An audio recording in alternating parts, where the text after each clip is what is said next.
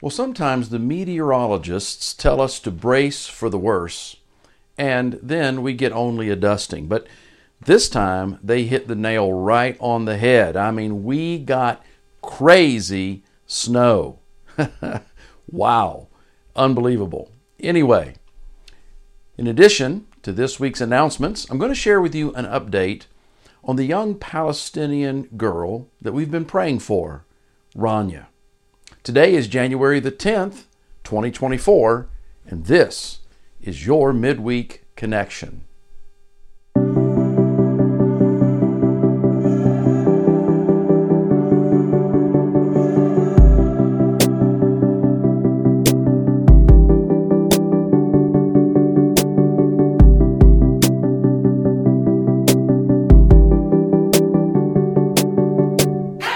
Well, here are this week's announcements. Number one, Pastor Brett is holding a workshop focused on how to study the Bible.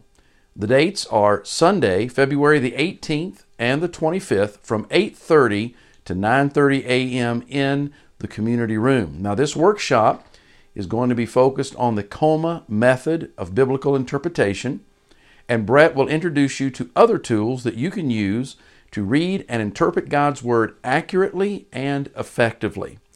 Child care will be provided for both sessions, and the deadline to register is February the 4th. I invite you to use the link that's going to be provided in this Friday's email blast to register. Number two, membership class will be held on Sunday, February the 18th at 4 p.m. If you're interested in learning more about the Mission Church and what it means to be a member here, this class is for you. Now, you can register by using the link provided in this Friday's email blast. Also, childcare can be available if you need it, and if you do, we need to know sooner than later so that we can make appropriate arrangements. Number three, Second Sunday Prayer Gathering is this Sunday, January the 14th, at 8:30 a.m. We meet in the community room, and Keith Stahl will be leading that gathering, and I hope to see you there.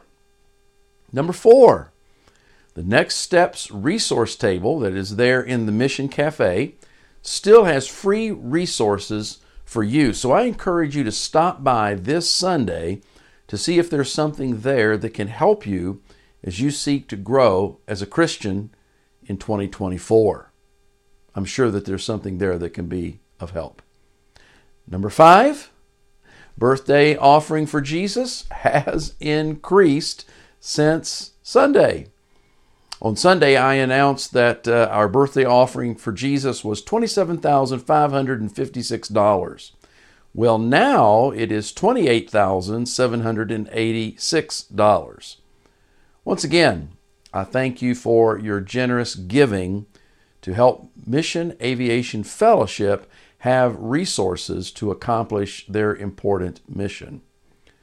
Now, in relationship to this offering and Mission Aviation Fellowship, Jane received an email from the Applebys, and this is what it had to say.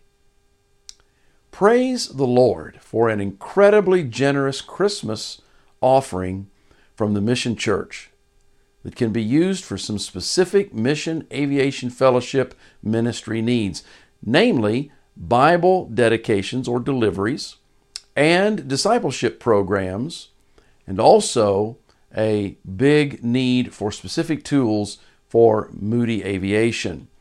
I was in tears when we received the news. Truly, God is good.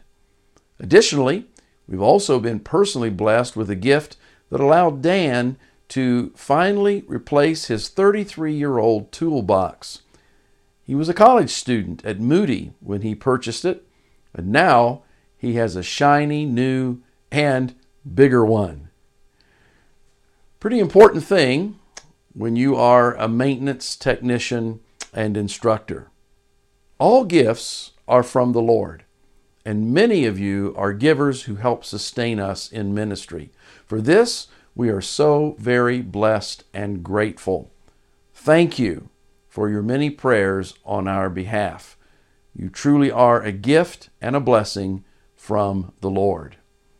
Yeah, that's great, isn't it? To be able to really bless someone else in what they are doing to further the kingdom of God in this world. Well, number 6, and finally, I just want to say that yesterday's storm and the threat of another one on Friday prompts me to say that on any given Sunday during the winter, if you feel that conditions are such that you just cannot safely make it to our worship gathering, then I just want you to remember that we live stream each Sunday. So no matter the weather, as long as Dale and I, and hopefully someone to lead music, can get to the building, then we will hold the worship gathering online. So, should the conditions be less than ideal this Sunday, or any Sunday for that matter, you can connect via our website or Facebook. Okay, well, that's all I have for announcements today. Now, an update on our Palestinian friend, Rania. Well, I plan to resume questions for the pastor next week, and I have a few left in the queue from 2023. So if you sent a question in a month or so ago, I haven't forgot you, and we'll be getting to those here starting next week. But also just want to say that if you have a question that you would like for me to respond to, just send it to the address there on the screen, mrose@themissiondsm.org. And when I receive that, I'll place it in the queue and I'll do my best to address it in a very practical, biblical way in the next few weeks coming up. Okay. Well, like I said, today I want to give you an update on the young lady that we have been praying for. She is a Palestinian in Gaza, and we got an update on her situation just this last week. Let me give you a little backstory. Rania was an exchange student in, I believe it was 2022, and she lived with Jeff and Ellen Fisher during her time here in the States. Although not a Christian, she came to the Mission Church each Sunday, and she took part in our youth group, and she also volunteered in our kitchen for Wednesday night suppers. She is an exceptional young lady who developed relationships with others in the youth group, and Vicki Balmer, one of our adult youth group volunteers, has also kept in touch with her since her return to Gaza. But since the war between Israel and Hamas broke out, life for Rania has been extremely difficult and dangerous, and communication has not been consistent. However, the Fishers did get an update from Rania, and I thought it would be good to share that with you so that you can continue to hold her up in prayer. Now, while she was here, Rania began calling Ellen Mom. And so she writes, "Hi, Mom. This is Rania. I didn't have internet for the past 40 plus days, and so I have just connected to the internet. The situation is very hard right now. Airplanes are bombing heavily and randomly, and the Israeli tanks are close from where we are right now. We have evacuated many times and keep moving from one place to another. We don't have any place to go to now, and the UNRWA, which stands for United Nations Relief and Works Agency, their schools are full. They are not letting anyone get into any school. Most of my extended family members are dead or displaced, and food is scarce, and the water that we drink is polluted. We have less than one meal per day, and we're suffering from malnutrition and dehydration. My mother is super sick. She limps and struggles to walk well. She goes on to tell that her brother is here in the U.S., but since he is not a citizen or a holder of a green card, there's really nothing he can do to help her get out of Gaza and perhaps come back to the United States. Of course, like anyone in this situation, she's trying to find a way to get out of Gaza and to get someplace safe. And, as I think about that, and I watch the images on TV, I try to imagine what life is like for this teenage girl. But I don't think that I can imagine it, and I don't think you can imagine it either. We've never experienced anything even remotely close to what she's going through. And my heart goes out to Rania. My heart goes out to Rania. When it comes to this war, she's an innocent bystander, really. She's got no dog in the hunt, as they say. She's just trying to survive. And I fully understand why Israel is attacking Gaza. I fully understand that. And yet, there is collateral damage when war takes place. And so, I've been asking God to protect her, to provide for her, to reveal Himself to her, because as of now, she is not a Christian, and her life hangs in the balance each and every day. So, I share this update with you to ask that you join me in prayer for Rania. First and foremost, I ask that you pray for her spiritual eyes, that they would be opened, and as they are, that she would repent of sin and turn to Jesus as her Savior and Lord. For listen, for if all of her problems were to be solved, and she has many, unless she comes to faith in Christ, it would mean nothing. It would be nothing, ultimately. So we pray for her salvation. Number two, I encourage you to pray for her physical safety. Each day, she has to fight for food, for water, for a place to sleep. She's in danger from so many different angles. And so, let us ask God to protect her and her family physically. And thirdly, let us pray that she will not become radicalized, which I think would be easily done in the adverse circumstances that she's living under. No doubt she probably doesn't really seem to know which way is up or which way is down, whose narrative to believe, because there are so many false narratives competing for her attention. So let us pray that she will not fall into the false narrative and become radicalized.